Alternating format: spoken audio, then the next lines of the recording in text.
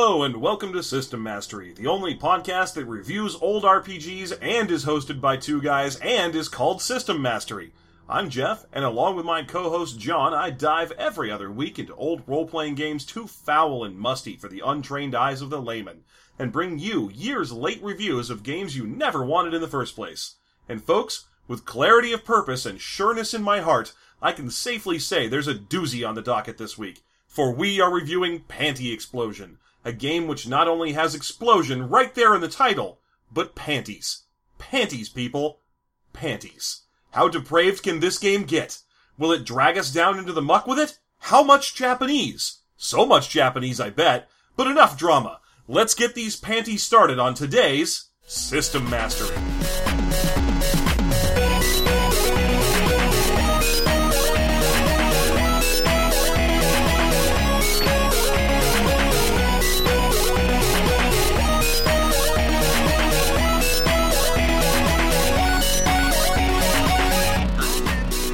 Welcome back to System Mastery. As always, I'm Jeff, co-host John here with me. John, say hello to everyone. Okay.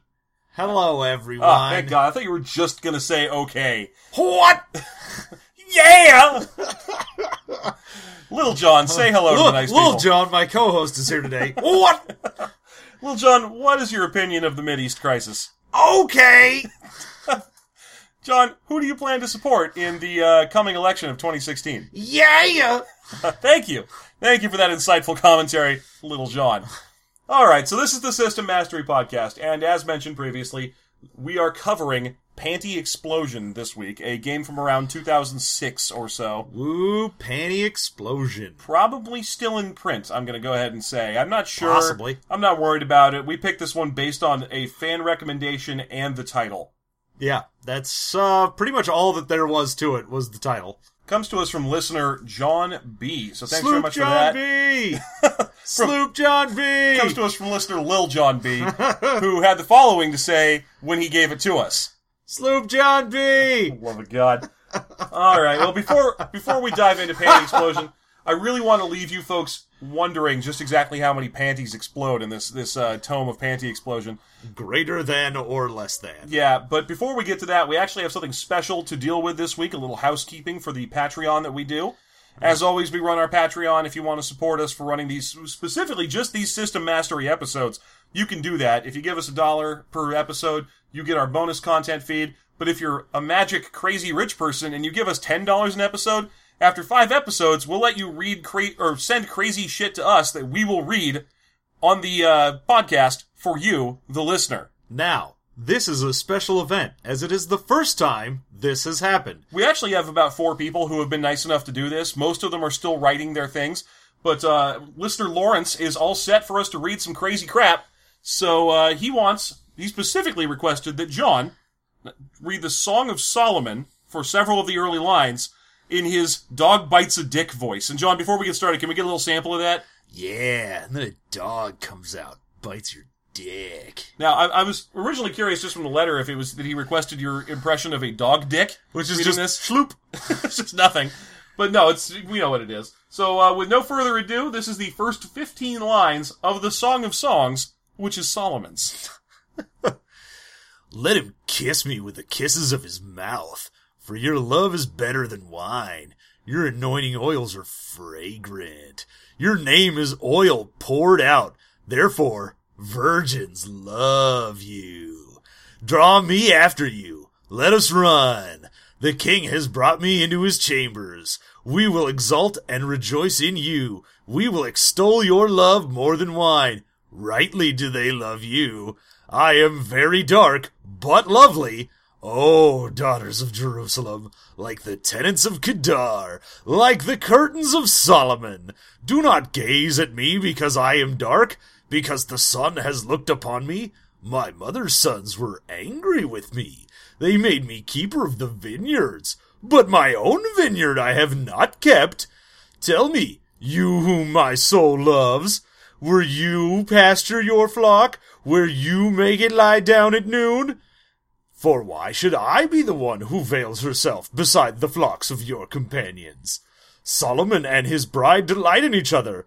If you do not know, O most beautiful among women, follow in the tracks of the flock, and pasture your young goats besides the shepherd's tents. I compare you, my love, to a mare among Pharaoh's chariots. Your cheeks are lovely with ornaments, your neck with strings of jewels.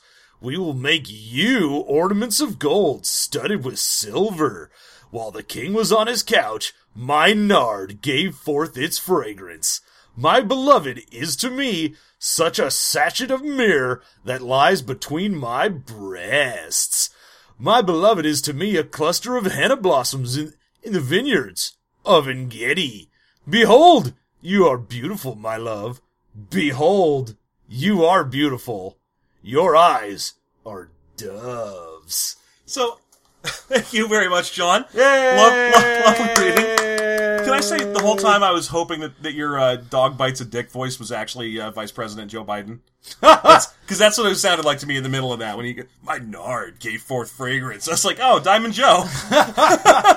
Why don't you get a shotgun? Should I buy scorpion tickets? What do you think, kids? Hey, get off my Trans Am. This guy's gonna sit in for me for a couple of meetings of the city council. Nothing to worry about. Well, I gotta lay low for a while. down old Mexico way. Anyway, that has been the Song of Solomon, brought to us by John, courtesy of Lawrence, who was one of our big money Patreon subscribers. If you would like to hear us ruin the show by reading dumb crap at extensive length, all you gotta do is be a $10 subscriber for 5 episodes. Yep, there you go. If you want to be a big money rustler, just like Lawrence, be sure to send us $10. P.O. Box 307. Also, just send us money as well. Whatever. Alright, let's get to the actual game. So, panty explosion. So many exploding panties. Tell me all of the rules about panties exploding. How many dice of damage does a panty do when it explodes? What causes a panty to explode? Is it more fragmentation or plasma? Oh, yeah, it's like a pineapple grenade down there. Just... Well, it's sticky. I mean, you just throw these panties at the wall, they'll stick there for 5 seconds before they blow up. It's also exactly like a regular pineapple. It's like Dole Whip in my pants. There's nothing quite like the joy of watching a Spartan soldier run around with exploding panties on his head. Yes, with his panties or on it. Okay, so the real truth, the big reveal of how many panties there are in this game, John? Are you ready? Are you ready for the big reveal? Go ahead, John, tell him. Yeah, it's none. It doesn't fucking have anything to do with panties at all. The word panty only shows up in this game in association with the title. Explosion has to come after it every time. So if you do a Google search, or say a word search in your PDF of this for panty, it will always have the word explosion right after, because this game has no mechanics that have to do with panties, and for that matter, very few mechanics that have to do with explosions. Yeah, there's basically none that have to do with explosions unless you happen to be like, my schoolgirl finds dynamite. Oh, well, there is, if you are psychic, you can blow up people's heads. That's true. That is an explosion of gore. However, you still need to do really well on your roll, otherwise you just give them a nosebleed. Well, that's an explosion of some blood vessels. Yeah, that's an explosion of a boner.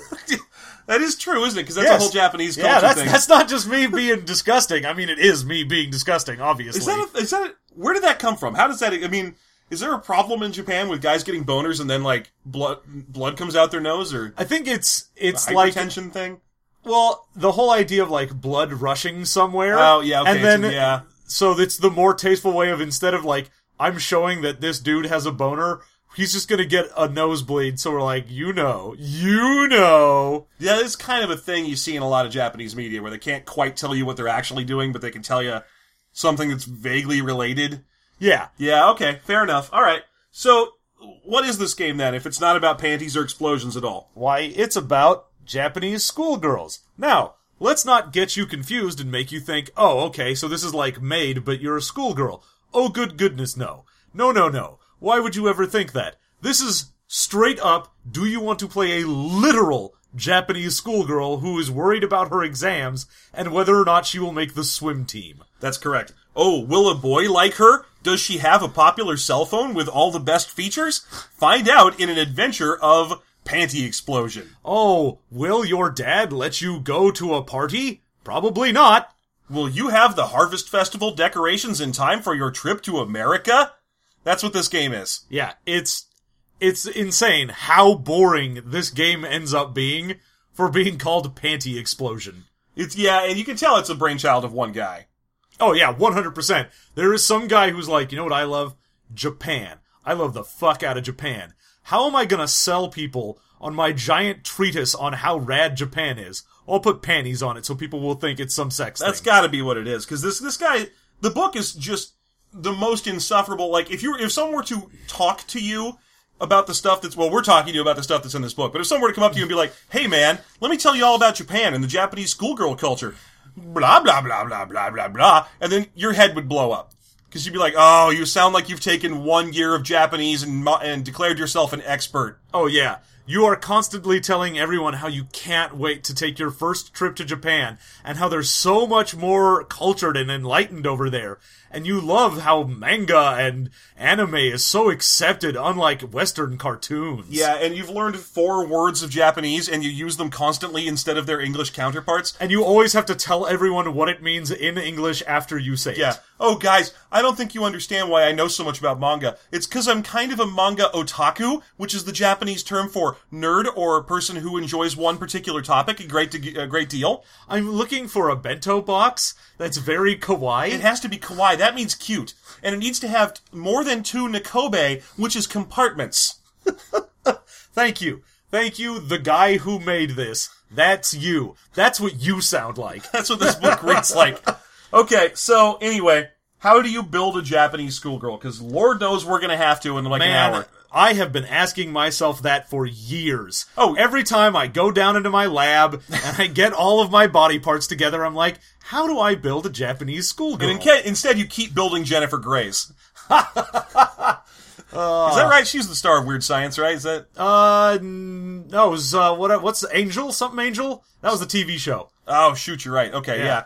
Anyway, you keep building Weird Science ladies. Yes. That's what you keep getting. I keep building Frankensteins. So many Frankensteins. Not Frankenstein's monster. I keep building Dr. Frankenstein. Keep building just Frankensteins. Just members of his extended family. Just Frankenstein's dad who's like, I'm disappointed in you, son. Frankenstein's dad. Frankenstein's dad sounds like a euphemism for something. It's like the term like, we're having steak tonight, but in this family, we call it Frankenstein's dad. See, the great thing is, in the actual first Universal Frankenstein movie, Frankenstein's dad was a huge douchebag, who was like, Frankenstein, young Frankenstein, you're a douche. Oh, Frankenstein, you'll never build a cool alien man guy named Adam. No, he's like, give up this science shit and be a real man. Why don't you go hunting and get your dick wet? Come on, bro. Like, I'll show him. I'll build the bride of Frankenstein. And then I'll get my dick all dry, because she's just a dead body that's been animated. I like to imagine that I could use Frankenstein's dad as a term instead of a bro. Like, oh man, that guy's a real Frankenstein's dad. If you know what I mean. And then it'll get shortened to Frankenstein, and then be like, actually it's Frankenstein's dad. Frankenstein was his son. Frankenstein's dad's monster. Which is what he calls his dick. I was gonna say Frankenstein's dad's monster is just a term for alcoholism. No, that's what he calls his wife. Oh! Sorry, kids, can't hang out this weekend. Frankenstein's dad's monsters problems, if you understand what I'm saying. What the hell are we talking about? Man, I don't even know. What just happened How do you build a Japanese schoolgirl? Man, all right, I went on a weird fugue. To build a Japanese schoolgirl, first you need to pick a real name for a Japanese schoolgirl. Try not to pick a name that would imply that they are unnecessarily sexy or flirtatious, because that's the advice that the game gives you. And then, try not to give them a name from a popular anime or manga series, as those names are probably taken and well known. Yeah. Oh, God. And then it gives you lists. Remember in, D&D books when it gives you, here's a list of all the names that rock monsters sometimes give their kids, for, when you make a Goliath. And you're like, oh, good, these are useful, because I don't know. As we all know, the Japanese are essentially rock monsters. I was thinking they were more like rock lobsters, but sure. What I'm saying is, in the D&D book, they rarely go, humans. Okay, great. Here's a big list of names that humans have. Tom. David. Beauregard. Man, if that was in the list, I'd be like, sold. Beauregard, I'll take it. I'm Beauregard P. Regina Stein. Regina Stein. Yeah, Regina Stein's monster. Known fighter of the realm. But in this book, it's here are 30 Japanese girl names. And then it gives you a big list of Japanese boy names, although you can't play a boy. No, of course not. Because this is all about being a Japanese girl. It literally says you cannot play a boy in this game, although the rules don't support that. There's nothing in the rules that would stop you. No, there's nothing in how you make a character that has anything to do with being a girl. No. So, okay, once you choose your name, then you have to go through basically two things that you need to choose. These are the closest thing you're going to get to class and race in this game. The first one is your blood type. Yeah, so that's an actual big thing over in Japan, is the whole... in the same way that we have a lot of Zodiac bullshit where people are like, oh, you're a Pisces, that means you're quick to be an angry man's thing. A Frankenstein's dad's You're monster. You're a real Frankenstein's dad. If you understand where I'm going with this. No, okay, but yeah, they love blood type over there, and it's a thing they use for... They love blood over there. Oh, they're just crazy for blood. Oh, man, they can't get enough blood. Yeah, they're always like going to the blood bank and getting extra blood just injected. That's just a thing with them. You just go to the Starbucks and, whenever Nice it's in latte. season, they're like, yeah, give me that blood spice latte. It's got all the flavors of spiced powdered blood. Yeah. Mixed right in. No real blood in there, but it tastes like it. God. Anyway, blood type is close to our equivalent of zodiac signs. If you ever wondered why it tells you Guile's blood type at the beginning of Street Fighter 2, it's because it's a Japanese game and people give a shit about blood type over there. It's not because he might need a transfusion after Chun-Li kicks his ass. Yeah, no, it's weird when you're American, you first get that, Street Fighter 2 manual, and you're like, why do I care if Ryu is fucking A blood type? Yeah, well, in this game, that's the first thing you choose, and it helps determine your character's personality. So, for example, if you take Type A, you are calm, composed, serious, and reliable. However, you are also shy, arrogant, and sensitive. Oh yeah, that's Ryu. Immediately, I think of him. I think you're supposed to pick and choose from these. Like, these are the common things, because you know how it is with zodiac signs and that sort of shit is... It never fully describes you, but there's enough in there that you will see one thing about yourself and be like, oh yeah, that makes sense. Yeah, that's me. That's totally me. Yeah, that's why they always have so many nice things and so few bad things. Well, it's also like, oh, I'm occasionally calm. I can be calm. Yeah. Calmer than you are. I'm known for being calm. I'm so fucking calm! Jesus fucking Christ, I'm so calm right Quit now. asking about it! I'm so Type A! Calm down, Frankenstein's dad. Alright, then Type B is curious, bright, cheerful, enthusiastic, but also superficial and unreliable. You still laughing about Frankenstein's dad over there? Do you know who my dad is? I'm Frankenstein. I have Frankenstein's dad as my dad. He owns a dealership. It's a corpse dealership. He's got real pull in this town for corpses. Yeah. Okay, so anyway, Type O is carefree, generous, independent, but also clumsy and flighty. And then Type AB, which is considered the worst blood type. Yeah, because you're split. You don't have anything you do specifically. Yeah, you have to choose things. Normally they are sensitive, I wrote down here sensivite. That sounds... They're a sensivite. They're sensivites. They're also generous, independent, and flexible. Man, I remember when I had to go to the dentist because I had sensivite. Oh, I remember when I was living in Australia and I was putting sensivite on my toast. Oh, sensivite. It's delicious. It's real Vinderant. Don't eat too much sensivite, though. It'll turn you into a real Frankenstein's dad.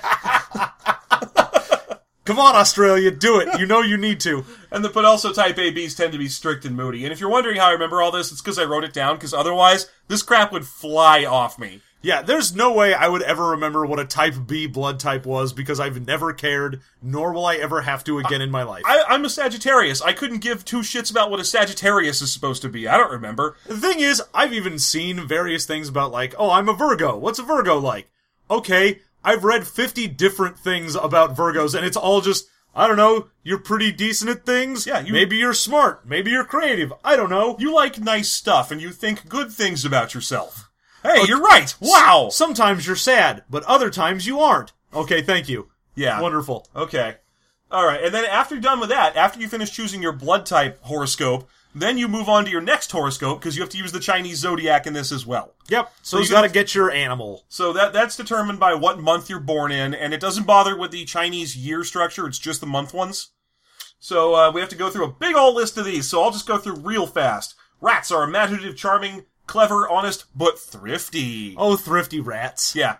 Ox are natural leaders. They're patient and kind and talented and smart, but they're bullheaded. And they do this month-wise as well, instead of by year, so these are just going, rat was January, ox is February, it's gonna go down the line that way. Yeah. Tigers are courageous, but rebellious. Rabbits are scholars who are peace-loving and talented, but they are also superficial and moody. If you notice that the same words keep showing up, it's because they do. Dragons are magical, intuitive, artistic, and lucky, but they're also stubborn and overbearing. Snakes are quiet, wise, independent, and deep, but they are also stingy and procrastinating. Horses are independent, showy, sexy, and hard workers. There's no bad side. Horses, you'll probably die when you look at your own shadow. Horses, don't let them touch a red plant. Horses, nature's dumb idiots. Horses, nature's Frankenstein's dad. I'm making it a thing. Alright, and then sheep, which sheep was hilariously long. I don't know why sheep needed so much nonsense, but listen to this. Sheep are generous, emotional, artistic, fashionable, creative, business savvy, intelligent, they forgive easily, they like animals and children, and their bad side is that they don't like being scolded. Unlike all of the other zodiac signs, which love being scolded. Well, that's their fetish. That's their fetish. Every other... Yes. Every other sign's fetish is being scolded. That makes perfect sense to me, which is, we're talking about a country where everyone just reads porn on the subway. So, sure, they all have huge getting scolded fetishes. Everyone. Every single person in Japan. It's mandatory. Yeah, I'm right.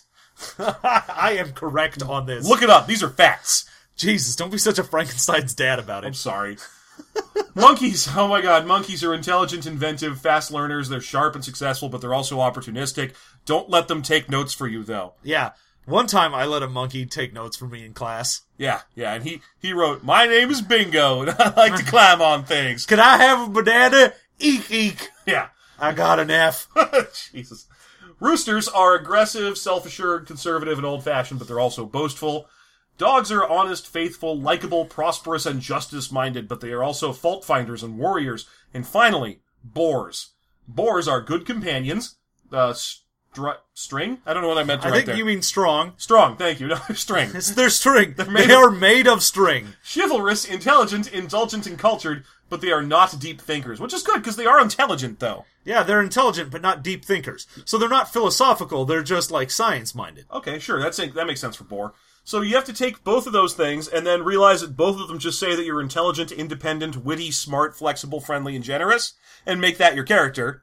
And then, you, when you're done with all that nonsense, you also have to assign some stats, finally. Yeah, now the big thing, before we get to the stats, is you also have attributes that then go along with your blood type and your zodiac sign. And these are basically aspects, just like fate. Yeah, so you have something like, alright, because I'm, born under a dog and I'm supposed to be honest or faithful or whatever, I can say that, my aspect is everyone comes to me with their problems. Right, and if I'm born under the sign of the rabbit, then I can say something like, I have a hot new cell phone with all the best features as one of your aspects. Yeah, and then for your blood type, you can be like, well, I'm type AB, so I can have an aspect that, I can never make up my mind, or some shit like that. Right, and if you're type A, for example, then you can add down an aspect that says, I have a hot new cell phone with all the best features. Or if you're type A, you can be like, I have a Hadouken. I have a Hadouken. I like to uppercut waterfalls. I can do the old Street Fighter 2 versions of the super moves, so I can make a Sidestep Baruken. Man, I never knew what the fuck he was saying. Whenever he would do his little spinning kick, I was like, yeah, I always thought it sounded like a Sidestep Baruken, which made perfect sense to me. Yeah, I think it was just, I might set Baruket. Yeah, you know what it actually is? No. Tatsumaki Senpu Kyaku. Yeah, which no, that's not at all what is happening. Well, that's just as good as a Super Nintendo's voice chip could handle, and also the fact that he doesn't have time while whirling around to fully yell Tatsumaki Senpu Kyaku, so he just doesn't.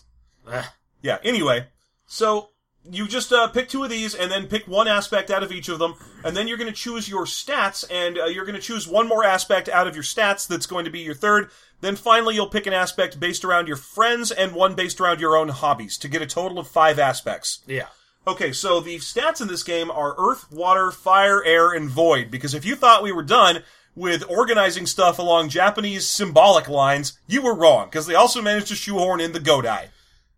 Yep, so we've got Earth, and Fire, and Wind, and Water, and Heart. Yes, that's correct. We have Heart replaced by Void, because Mati is dead. Yeah, and one of your characters will be playing as Captain Planet. He got hit by a car driven by that orangutan he was always hanging around with. Is that an orangutan? Jesus, that would be real weird if he was hanging out with an orangutan. What was he hanging around with? He's like a little monkey. It was a little monkey. I'm sorry, he was from South America, so it would be weird if he was hanging out with a Borneo ape. Yeah. Okay, fine. I figured that maybe Plus, it'd be way more effective if he was like, go get him, fucking giant-ass ape, instead of, I've got, like, Apu from Aladdin. Apu can do way more shit than an actual orangutan. Actual orangutan wants to sit in a tire swing and eat a banana, but that's all I want to do, too, so we'd be best of friends. You'd be doing, if you were Captain Planeteer, you'd be Hart, so you can hang around with an orangutan. Yeah, sit in a tire swing. I would walk up to, like, animals in the zoo and be like, Hart! What's up, bro? What's up? Let's hang out. Hey, man, cool. Let's poo in our hands. That's what I like to do. Yeah. Give me some of that sweet potato, am I right, bro? Brah, come on. Alright. So anyway, let's go through what these fucking do. Great. Earth is for people who are stubborn and stable. You use it for success rolls for strength and resistance. Water is for flexibility and adaptability, and use it for conflict resolution based around your flexibility. So you can use it to dodge things, but also to evade arguments or avoid people who are trying to lob insults at you. Fire is for aggression and passion. You use it to attack with words or force. Or like run fast and stuff like that. Although also, except no, it's not for running fast because there's a different thing that's specifically for running fast. Although fire is also for running fast. Whatever, it doesn't matter. Just use anything for anything and have a great time. Yeah, I love that the stats have the same bullshit, like, this is used for anything as the rest of, like, the blood type and Zodiac. 3 of them are used for talking to people. Oh, yeah. They're like, finally, you get to this. This is used for talking. This is talking. Because fire is used to attack with words, air is for resolving conflicts through reasoning, and void is resolving conflicts through communication. Great!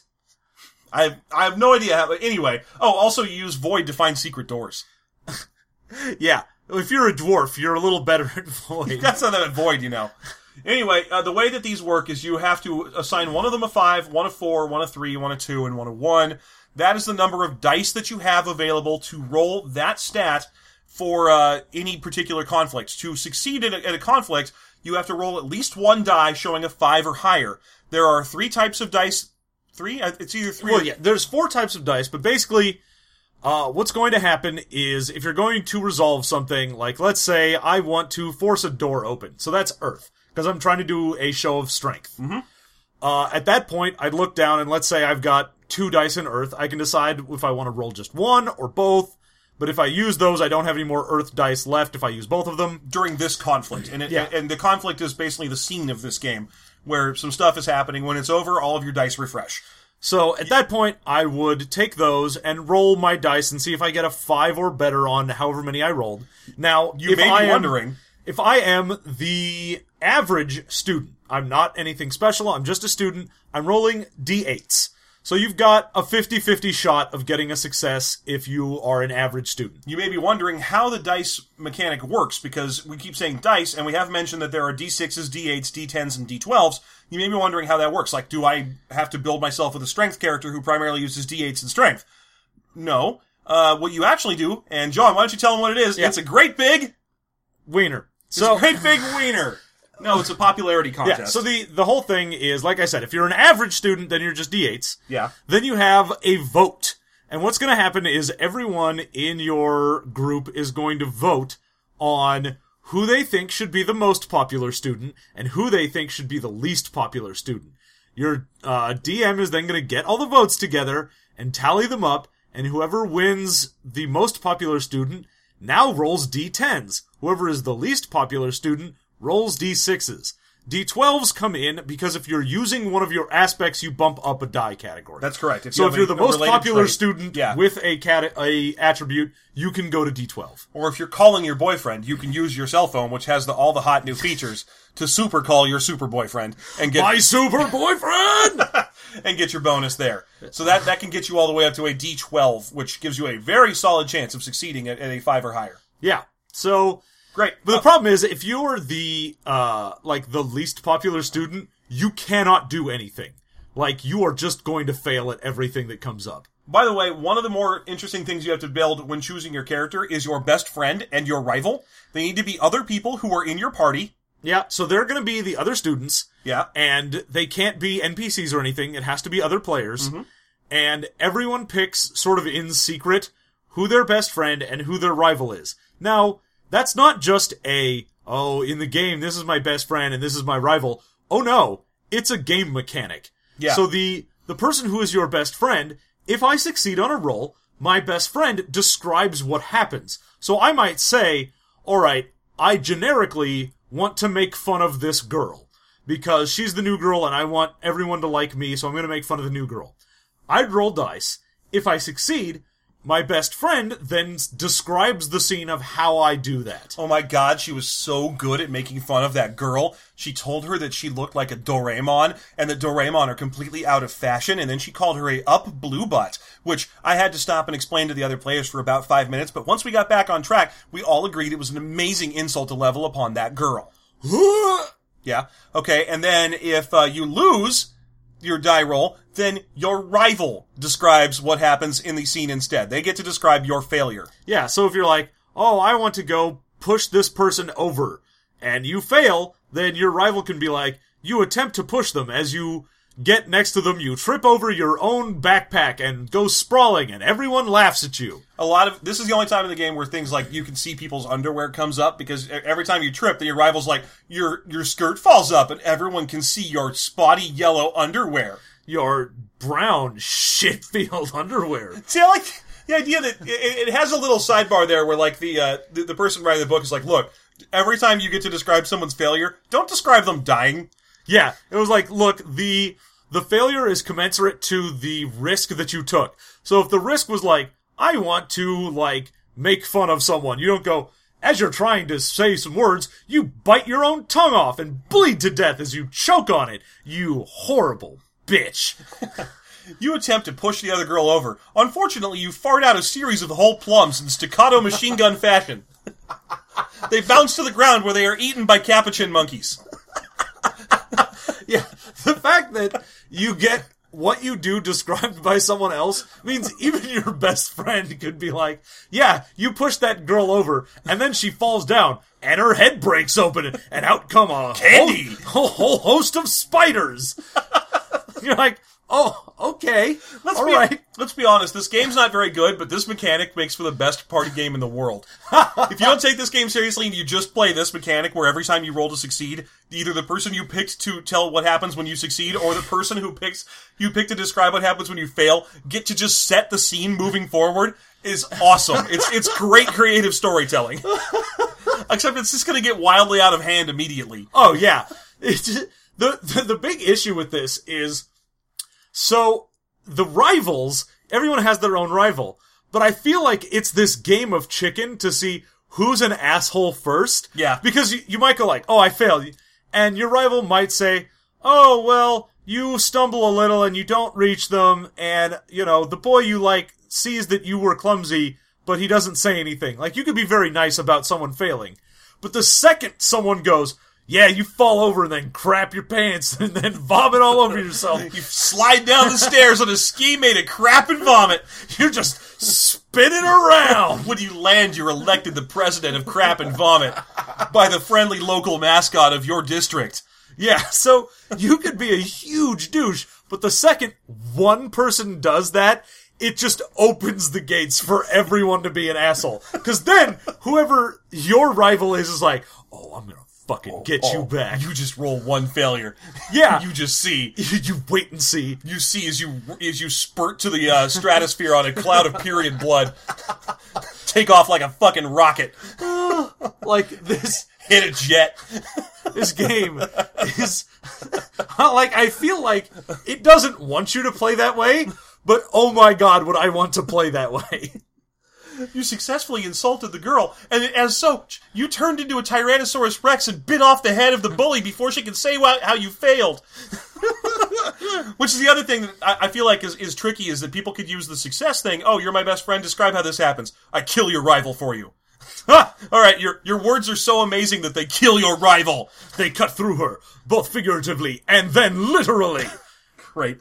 But the other thing you need to get as well is one of your students is going to be psychic. Well, maybe one. One. There is one. You have to have one, and they say you should only have one. Yeah, and it doesn't need to be someone that you're playing. So it should be. One of you should be psychic, but you don't have to have a psychic kid. There could just be another psychic kid in school somewhere. But you do need a psychic person.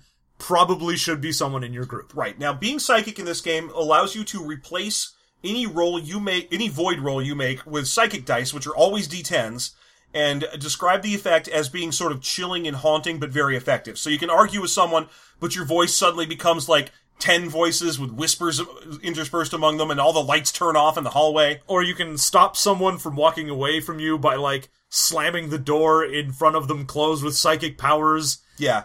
And then you also get 2 unique psychic abilities, one of which is levitation, and the other one is blowing people's heads up. Yep, that's the only real explosion in here is that one power. And the levitation thing is just, alright, you levitate, describe levitating. Describe how much you and controlling levitation is one of the potential goals of the game. Your character's like, I need to learn how to levitate more effectively, so levitating is... All they use it, every time they mention levitation, they just use it to describe stopping someone from committing suicide. Yeah. Like, I'll levitate up to them where they're on the top of the building and tell them not to commit suicide. I guess because they couldn't think of anything else good to do with it. Yeah. I'll go save Charlie and his grandpa from that huge blade at the top of the bubble room. Oh, you failed. They burp in your face over and over again. They burp in your face and you're embarrassed. Yeah. Then you land on the ground and explode into a flat mat, but you're still alive. And then you're voted most likely to be a gross floor mat by the school's journalism council. Your crush walks up and wipes his feet on your face. Then you get mailed to China. So in addition to that, you have the psychic student, and you also have to figure out who your demon is. Oh yeah, because first of all, the DM of this game is the superintendent. You are the Super Nintendo. You're the Super Nintendo Chalmers of the school. Yeah. And you get to stat out your own superintendent and the teachers and the school using the same set of aspects and stuff. Yeah, everyone that shows up, you can just go, he's got a few dice in whatever, he'll roll that. Right. And as the superintendent, you have to design a demon that haunts the school. And the book says that demons have always haunted schools and have always been terrified of schoolgirls because schoolgirls have superpowers they can use to stop demons. Yeah, so the story always revolves around the psychic student. Yes. Now, the demon doesn't have to be a literal demon, so the demons can be an actual demon, it can be a ghost, it can be a shadowy government organization that's after psychics, yeah. It can be whatever weird supernatural threat you want it to be. Could it be, for example, a Frankenstein's dad? Yeah, Frankenstein's dad, who ends up being your homeroom teacher, is a real Frankenstein's dad. Yeah. Alright, so you have to choose this demon and stat them out. They are way more powerful than the students. Every time a psychic player uses a psychic roll, the demon gets 2 extra dice that it can use wherever it wants, and it always rolls D10s. Now, the game, you're supposed to use some of its dice throughout. So, like, maybe you have a chance encounter with a student that is possessed by the demon, or you meet one agent of this shadowy organization.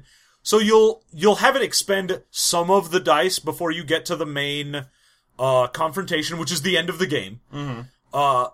Each student also has a goal that they want to accomplish, which we had mentioned the whole, like, get your levitation under control, but it can be things like, my character's goal is to get a boyfriend. It's weird because there's like a big list of like 35 of them at the beginning of the book, and it starts where they're all like a paragraph, and it's got a thing that you need to do and a thing you need to avoid doing by the thing you need to do. So it's like, you need to impress the boy who sits in front of you, but need to make sure that your teacher doesn't think you're shallow for spending all your time thinking about boys. And by the end of it, they've run out of steam, and so the list is things like, get a video game. Yeah. Well, okay. So the problem with this is, yeah, it means everyone has their own goals that they're trying to accomplish. That's great. That's a nice thing to have in your game. However, the problem crops up because at the end of the game, when you face the demon, anyone who didn't accomplish their goal, that gives extra dice to the demon. Mm-hmm. Which means everyone really needs to accomplish their goal before you get to the final confrontation so you don't get wrecked. Yeah. And it means you're going to pick goals like, I need a part-time job. Like, something I could just do, instead of, what I need is to make sure that there is no longer anyone, like, haunting this school. You're like, yeah, but if the demon is a ghost, you can't accomplish that until after the end. That's why you should always pick Find the Demon. is your goal. I've heard there's a demon in this school. I wish to find them. I did! Yay! But no, most of them are just superficial high school girl stuff. Well, yes, there's some that's like, make sure you get good grades on your next exam. Yeah. Impress the girl who doesn't like you. Yeah. Make sure that no one finds out your dark secret. Eat lunch on the roof of the school without anyone bothering you about cigarettes. That's the sort of shit that you have to do. And the problem is most of those, if you pick that kind of superficial one, real easy. You're like, oh, I need to get a Doraemon keychain fob for my cell phone. Okay, did it. You did it. You went to the local coffee place that also has a bunch of little coin dispensed toy sellers and got your little keychain. Great, done. Hooray. Alright, so, okay. You fight this demon, and it's the last fight, and then the game's over, and you roll up new schoolgirls and try again. And that's essentially the only part where he's really saying that anything should be lethal. Like, if you fail and you're fighting the demon, that's a point where someone might die from a failure. Well, Lord knows there's not like a health track or an armor class or anything like that in the game. It's just descriptive, it's all narrative controlled. And the big thing is, you as a group are attempting to fight this demon at the end, which brings up a conflict of interest for your rival, who might be like, oh yeah, here's my time, I can finally fuck you up. But you're like, but if I do that, then there's one less person to fight this demon, and then I'll probably just be fucked. So, yeah, no, it's gonna be full of, oh, you failed to fight the demon off of you, but you fart and he doesn't eat you. It's real embarrassing for you, rivals, your rivals on your side, they're just trying to help you out in stupid ways. Yeah, the demon bears down upon you and pins you to the ground, but you're like, oh no, stop it! And the demon's like, that's my fetish. The demon wrestles you to the ground, and then your horrible boobs scare him away. Your horrible, stupid boobs. Write down that he has horrible boobs. That's canon now. That's canon. That's in the game. Those boobs are horrible. They're the worst boobs. What? It's going to be the sequel to Panty Explosion is Horrible Boobs. And it will have nothing to do with boobs. No, nothing at all. It'll be the game where you play as guys. Yeah. Because they, by definition, have horrible boobs. Right? They have the worst boobs. It's true. Okay, so that's basically the rundown of how to play the game, but that doesn't mean the book's over, because now we enter like 30 pages of about a 95-page book that's just nonsense that proves this guy knows a lot about Japan. You guys, don't worry about it. Which, some of it, I go, alright, I get it. If you want to say, here's what life is generally like in a Japanese high school. Like, they have cram schools, they have a lot of exams they need to do. They spend a lot more time in school than American students do. They are definitely pressured to take a lot of extracurricular things, so you'll do art or swim team or something, you are going to have an extracurricular. Yeah, and a lot of high school culture there revolves around getting ready for various major events and festivals. There's like 10 of those a year, so they spend a lot of time getting ready for the gold ceremony or the meadow ceremony and so on. I'm making those names up, by the way. It's fine. No. The only holiday... It's just like, what is this? The Winter Festival. Yeah, the only holiday I know about in Japan for real is the one where everyone parades around giant penises. So I assume that they all get ready for that. I like that in my mind I had both that they were parading around with giant penises, or that they had a parade that went around giant penises. It was like, there's giant penises lining the street, and they're sitting there clapping for a parade that is going around them. Little known fact about Mount Fuji. It is a giant penis? Yes, that's exactly where I was going. Great. Right to Mount Fuji, the biggest penis in Japan. The world's biggest chode. You know, now that I think about it, that's a pretty great name for a porn actor, too. Mount Fuji, the biggest penis in Japan. Great. I like that. I'd see his movies. Well, one of them. I mean, you've seen one, you've seen them all. I know, yeah. Until he starts working with Takashi Miike, trying to get, like, his respectability back, you know? I'm trying to reinvent myself. Now that, I would watch. Right, of course, who wouldn't watch that? Right? Okay, so, there's a huge section on Japanese history. It really starts out with the whole, like, oh, well, Tokyo, 1,000 years ago, was a tiny fishing village called Edo. Now, normally, the people that lived here would be fishermen that had a concern about it. And it just goes on, and I'm like, This has no bearing on this game. During the At Heian all. period, everyone wore their hair down, as was the style of a Chinese princess. Just, oh, shut up. Like, I could see it. I could barely see it if the game was like, oh, maybe your character is the reincarnation of an ancient princess, or there's a ghost that's an old fisherman from the Edo period haunting your school. But no, it's a demon, and don't worry, he does provide you a list of 30 real Buddhist demons. Oh yeah, he gives you a bunch of demons or ghosts or like Yeah. demigods. But the end result is he gives you all this history because he knows it. Yeah, it really just feels like, oh my god, you guys, I read about this district and let me tell you about how cool it is. Oh my god, guys, Akihabara District. It's such a great place for otakus. Though that means nerds. No self-respecting schoolgirl would be caught there, though, unless that girl is an otaku. That's a Japanese word for nerd. Just according to Kaikaku, that's Japanese for plan. God, I love that image. Yeah, so the fact that this is a, 100-page book, and a third of it is given over to, let me just tell you what I know about Japan. Oh, he tells us how many synagogues there are in Japan. Great. You know what?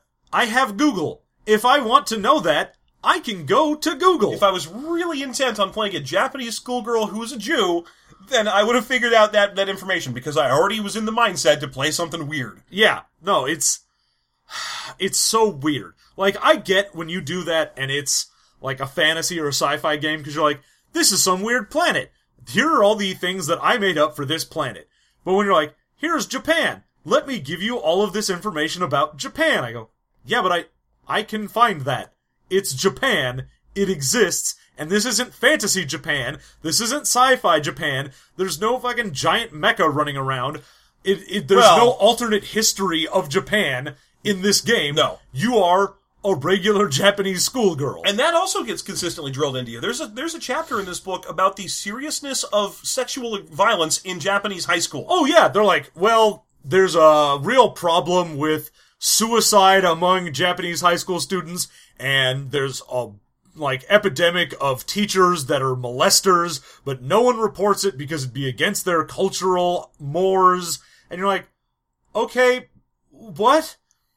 Do I have to use this stuff, or? Are you telling me that I should have the homeroom teacher be a big pervert? Is that what you're telling me? Probably, because that's how it always is in anime, right? Oh yeah, 100%. And it always goes to you'll need to stay after class. Ding! And then, you just see, his glasses are white fully and you can't see his eyes. Yeah, or he looks normal, but then all of a sudden you can see one of them has big boobs, and he gets a nosebleed and a giant sweat bead on the back of his head. He goes, eh? That's the sort of thing you would get. Anyway, the whole thing's just sort of unpleasant. I mean, it's interesting history, but why is it in there? No idea. And it just keeps going. Yeah. I don't know why. Anyway, there's some really neat stuff and there's some really bad stuff in this game. But why don't we get into that in a little segment I like to call... We don't have a name for this segment. Pony Time. Pony Time. A little segment we like to call Pony Time, where we discuss our favorite and least favorite parts of the game, and then describe whether or not we'd play the game. We call that segment Pony Time, I think for obvious reasons. Obviously. Let's get down to brass ponies. Let's get into those Pony Time brasses. Alright, John, what would you say is your favorite thing about Panty Explosion? Okay, I think the best thing in this is...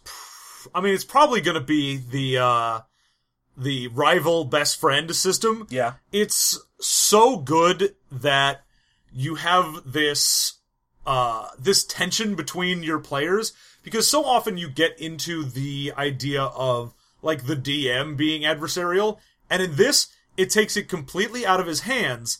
And while I did mention before that, oh yeah, your rival has a lot of incentive to not actually fuck you over that badly, but they have a lot of things that, it doesn't matter as long as they don't kill you. They can be as much of a dick as they want to.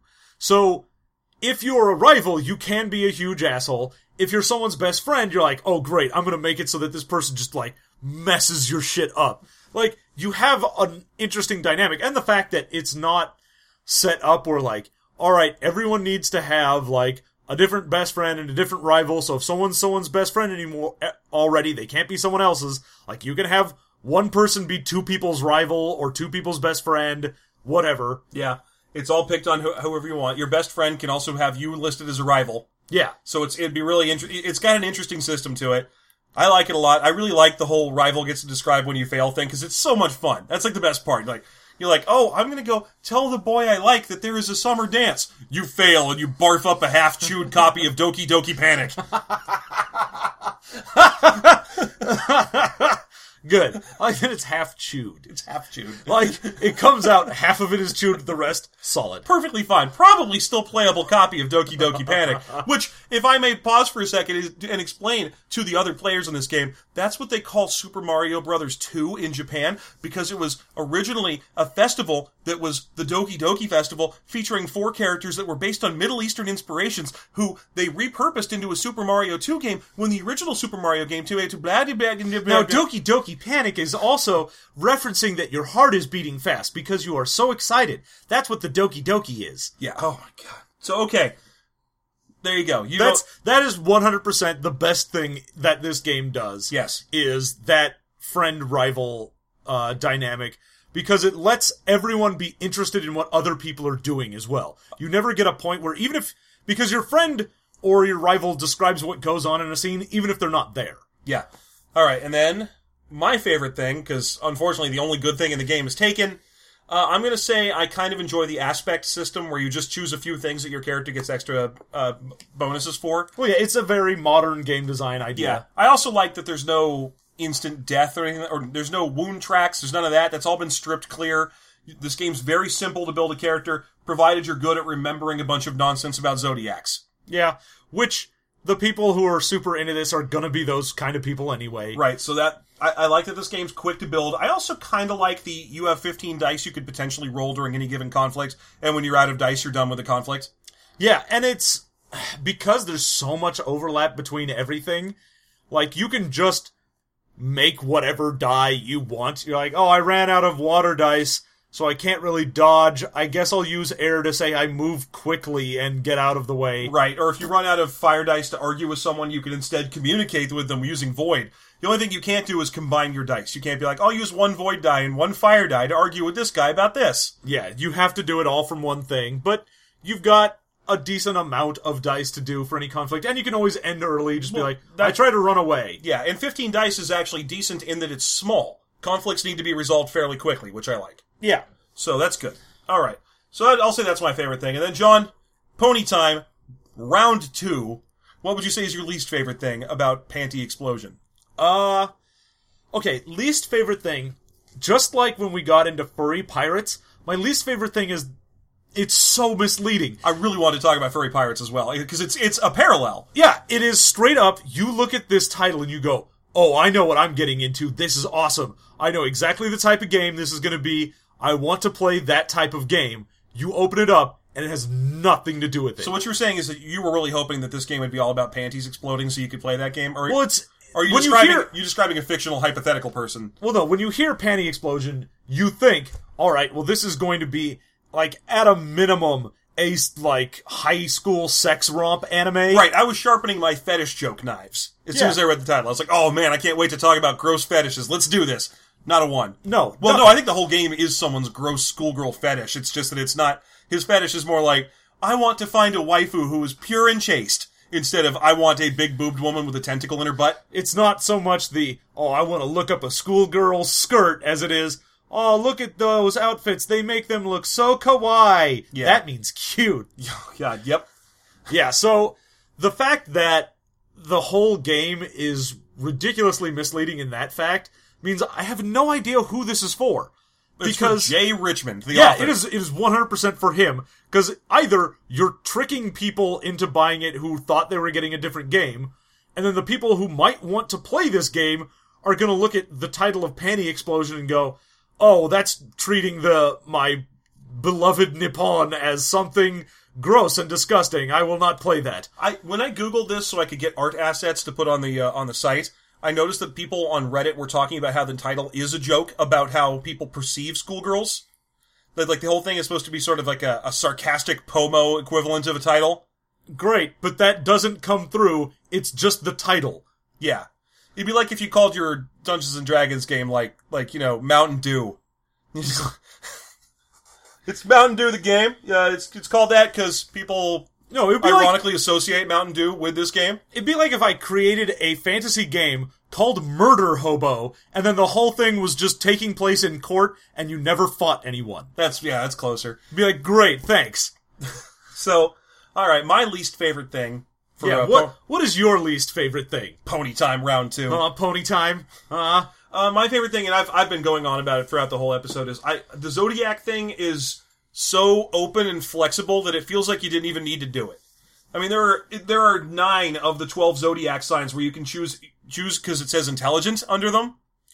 Yeah, like, anything that you wanted to do, you could probably just pick a Zodiac sign and do it. You could play it randomly and get away with it. You could roll a d12 for that, a d4 for your blood type, and still play the character you wrote up in the first place before you did that. Yeah, you could make a full-fledged character, randomly roll for that, and go, yeah, that works. Yeah, that fits perfectly. That makes sense to me. So, it just takes up so much of the book with these, here's what a rooster's like, here's what a snake is like, and it's just meaningless. Yeah, it's... I guess if you were to be like, I know people who are hardcore astrologer types, and, they'll be like, I know the 7th planet in your ascending symbol, blah, blah, blah. It's like, okay, if you get that far into drilling down a person's personality, then I'm willing to, look at it because it's funny.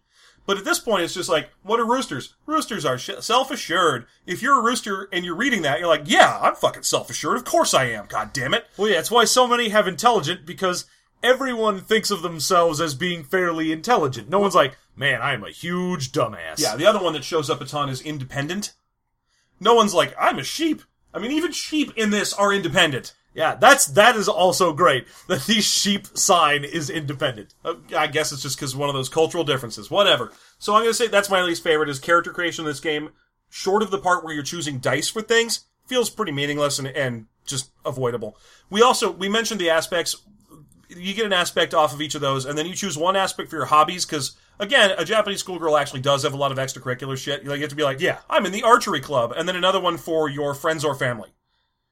Yeah, so you might have something that's like, my dad is always away on business, so I have to have that. My little brother, blah, blah, blah. Oh, you know what else I really wanted to talk about in this that we didn't get to, and I might as well put it in because of my least favorite. We're still talking least favorite. The examples of play in this are hilarious. First of all of the examples of play feature Bill, a guy who doesn't want to play. Bill shows up in every example of play as someone who is not paying attention to everything. Yes. Like, okay, so, Jill does this, and then this happens, and then someone does whatever, and then they ask Bill what his opinion is, and he looks up from the picture he was drawing and goes, what? And they have to explain it to him. Yeah, and they keep giving you that example, like, this is the perfect game for playing with someone who doesn't even want to play this game. Because you could just keep asking them what they'd like to do, and they'll say, whatever, and then you go along with that. And then also, during the examples of play, let's see, what are the other things about examples of play that are great? One whole set of examples of play. In fact, the first one is 2 of the main characters bullying a schoolgirl. Yeah, the first real example of back and forth with the dice is, alright, there's this girl, and she wants to bully the new girl, and they do not let up, even after a bunch of dumb shit happens. Yeah, and the new girl is an NPC. They're not bullying each other. The party of player characters is ganging up on an NPC new girl.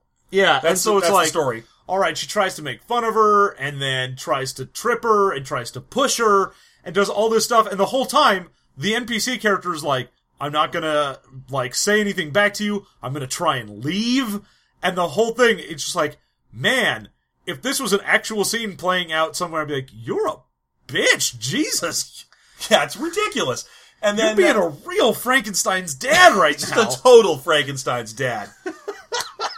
And then, if you thought I was kidding earlier with the whole, having to stop the game to explain Japanese stuff to each other, that's another major thing in the examples of play. During that bullying scene, there's a whole part where, one of them makes fun of the girl for having a Doraemon chain sticking off of her cell phone. And then it says the play is paused as they explain who Doraemon is to the people at the table who do not know. And then explain how he is for younger people than high school students. And then explain how it would be gauche to still have a keychain featuring the lovable time-traveling cat Doraemon as a character fob hanging off your cell phone. Yeah, I've got a key fob of Doraemon the Exploraemon. Yeah.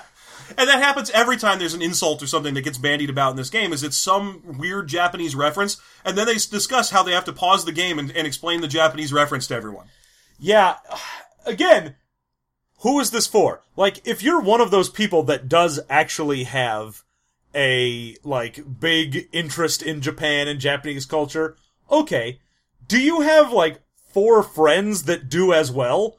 Because you're probably going to be the one running it, which means your friends have to be the one making those references, and they're not going to. Okay, and John. Pony time, lightning round. Wah! Would you play this game?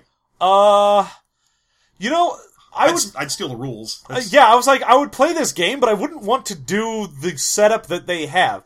The idea of, you make a guy with 5 aspects, you have a friend and a rival, and then you have a big bad. Mm-hmm. Like, that as just a setup for the rules, great. That's fine. Otherwise, I'm not into the setting, so I would use the rules for something else. Yeah, no, that'd be perfectly fine. And that's the thing I want to ask. Why is it always Japanese schoolgirls? Why? What do I have to do to get a game that's about Costa Rican schoolgirls? I'm sure they live rich, interesting lives. Yes, the richest. I mean, come on. It's always... Oh yeah, because Japanese school is so interesting. I'm sure German school is also very interesting. Let's read about that. Dude, I would totally play a German school. Right? Like, Let's do that. That's what this game should be. We'll call it Das Panty Explosion. That's right. Das Panty Explosion. They don't have the Mexican system. God damn it.